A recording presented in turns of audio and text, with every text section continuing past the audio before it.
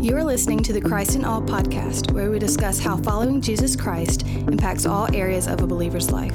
Each week, we will answer questions about the Christian worldview in an effort to help both new and mature believers grow in their faith. We hope you enjoy. Welcome to the Christ in All podcast. This is Matthew Smith, and with me, as always, is our lead pastor, Chad Hunsberger. How's it going today?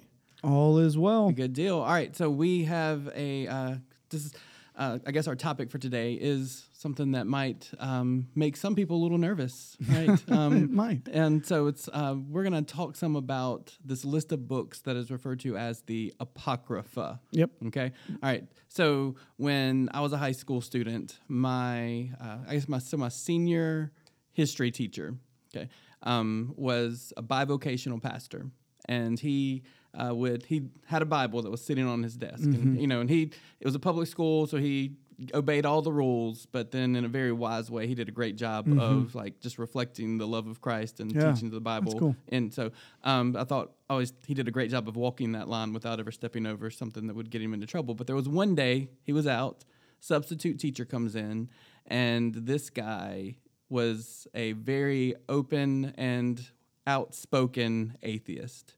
And so he was really upset at the fact that there was a Bible sitting on this teacher's desk. Mm-hmm. And most of the kids in the class were Christians, myself included, were believers. And so he tried to start up this religious debate over the Bible with a bunch of high school students.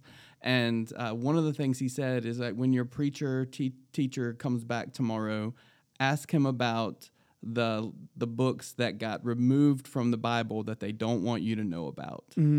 And so it was like, oh, here's this big conspiracy, of they took scripture out because there's this other list of books with all this crazy hidden stuff that, and so we did ask him, and our teacher, he just very nonchalantly brushed it off. It's like, he's just talking about the Apocrypha. It's not a big deal. And so he didn't explain it. He didn't tell us anything about it, but he was not fazed by it. I like his way. All. I like his way. Let's do that. Don't worry about it, everybody. It's fine. Yeah, no big deal, guys. Ignore it. It's fine. That concludes this episode of the Christ in All podcast. All right. but we did want to actually give an explanation of what these books are and explain why it's not a big deal. Yep. That there are even you can still buy copies of the Bible that have the Apocrypha included, and we can talk some today about why that's a good thing or a bad thing. Right? Sure. Okay. All right. Now, I've done a good bit of research on the Apocrypha, so I don't know. I can kind of do some explanation about some things, and you feel free to jump in whenever you want to. Sure. The one thing I would say before you say that is, I think in my office, I even have a Bible that has the Apocrypha added to it. It's like the new revised standard. New revised standard version. And I was actually required to have that version for my undergrad, and we had to use the Apocrypha at some point for these different reasons and compare and da-da-da. So the stuff that you're about to share, I've seen that someone gifted me and Gloria a family Bible when we were when we got married, and it was which I think you'll speak to this, but it was a Catholic Bible which includes that, and so that was that guy's unique way of trying to say something different to us, but Hey, I would say those Apocrypha was also included in the original 1611 King James. I don't think I did know that. The Apocrypha was in there. Yeah. So those are things that, just so people know, it's still around. Yeah. It's still maybe even it's certainly prominent in the Catholic Church. If they'll see that. But even around in schools and universities and different things for different reasons. Yeah. Okay. So the Apocrypha is this list of books that were written in what we refer to as the intertestamental period. So there's a span of 400 years or so after the Old Testament has been completed, before the New Testament writers begin writing. That 400 years of silence from God, right? That's what we refer to that as. And it's usually, therefore, placed in the printed Bible between Malachi and Matthew. Right, yeah. So you put it in between those two because it is written in that period of 400 years, That's right? And so as far as just like with the Old and the New Testament, there are different genres of literature, Right. right? And so some of the books in the Apocrypha are historical books, and they are pretty much filling in the gap of what's going on in the life of the people of Israel in that 400-year period, right. right? So it's kind of, because if you think about the way that the Old Testament ends, right, pre-Babylonian exile, return to Jerusalem, that the historical narrative kind of ends right there. You pick up in the New Testament, and now all of a sudden Rome's in charge. Right. So, like, what happened to get us from here to there? Well, the Apocrypha explains that. Fills right? in some of those And then gaps. there's some other things, like there's some wisdom literature books, other books. There's also some additions to some Old Testament stories, like it talks some more about some things from the book of Esther, talks some more about things from the book of Daniel. Right. So like additions to some of those. So it's like you take those Old Testament people and do some more like literature, like but I guess I would refer to it as historical fiction, right? You're adding to their story, but it was written many years later. It's like a, I was trying to think like a artistic. Yeah, artistic license. That's a good to phrase say. for it, I want to add these things that even maybe they've come down through generations that this is additionally what happened, or but it's not necessarily in the scripture. So what I will say is that when they, I guess when the practice of putting it in between the two testaments there to kind of fill in the blanks of what happens historically, the earliest Christians who were doing that did not consider the Apocrypha to be scripture. Right. That was not really an accepted part of the canon, right? Right.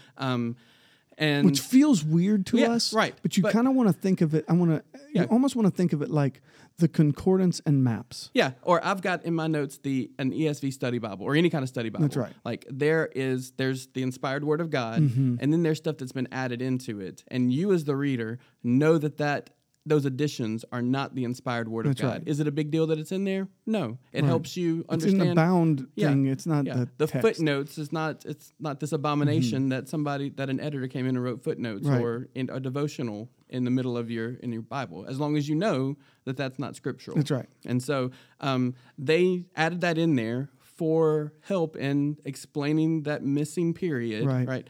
Filling in the gap there, knowing that that's not actually scripture. Right. All right. So here's where things become a problem. The Reformation comes along, right? And guys, the reformers, guys like John Calvin, Martin Luther, they would have been familiar with the Apocrypha. Sure. They would have read it, studied it. They make references to it in lots of their writings. But one of the 5 solas, Martin Luther, is sola scriptura, by scripture alone. Right. And so, all right, well, the Apocrypha being not part of the canon, not scripture. Hey, we got to get this out of here. Yeah. Okay. Well, the Catholic Church responds, and we don't like anything that the reformers are doing, so we're going to keep the Apocrypha in our Bibles and put more weight on it. Put more weight on it. Yeah. Exactly. Yeah. Now, and so there is now this consideration that it is scriptural, right?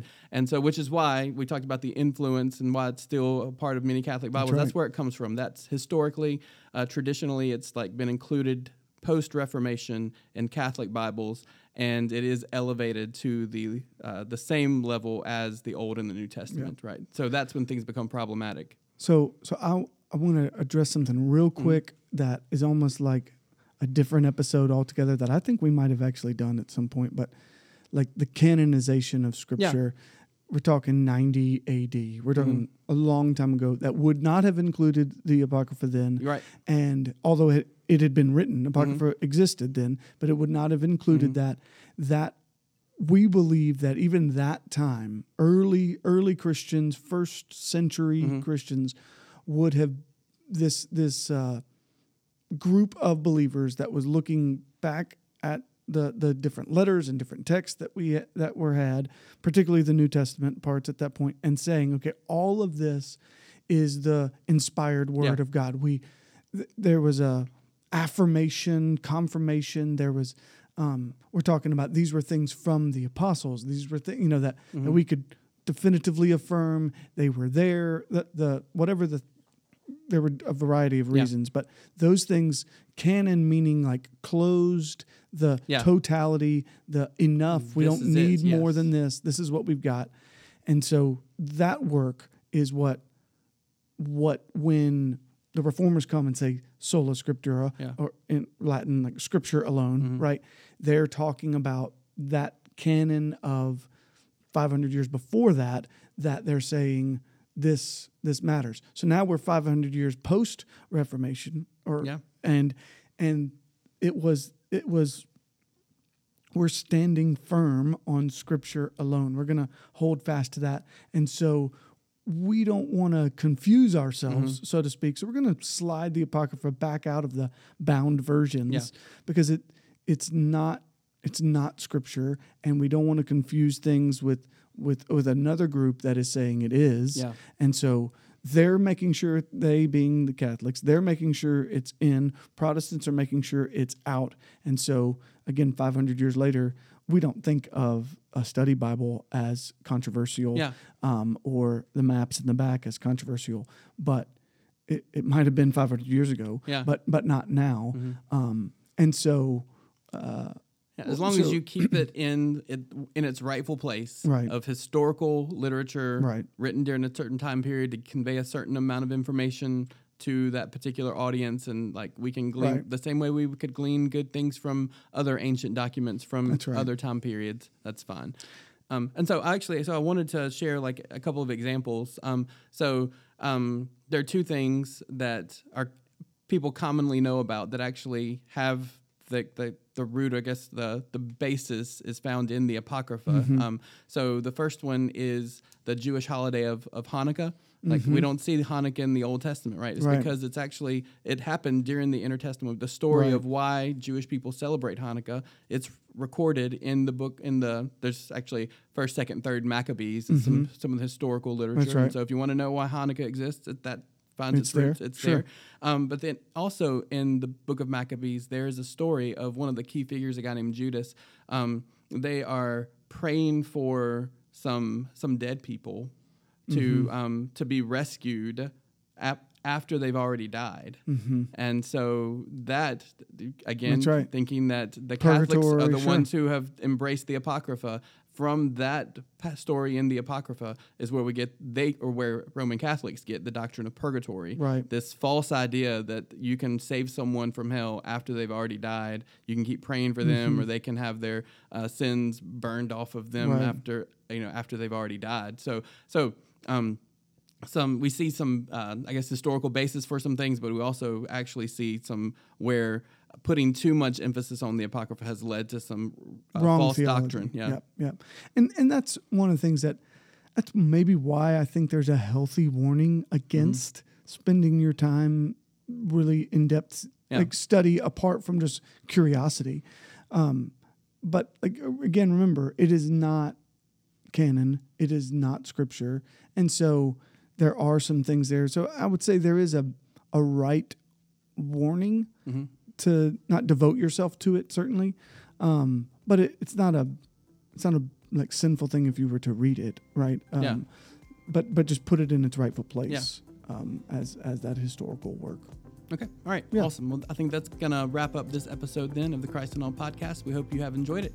If you did, please share it on your social media, give us a rating and review on your podcasting app, and we thank you for listening. Thank you for listening to the Christ in All podcast, a ministry of Colonial Heights Baptist Church in Ridgeland, Mississippi. Together, we glorify God by making disciples of all nations. For more information, please visit our website at colonialheights.org.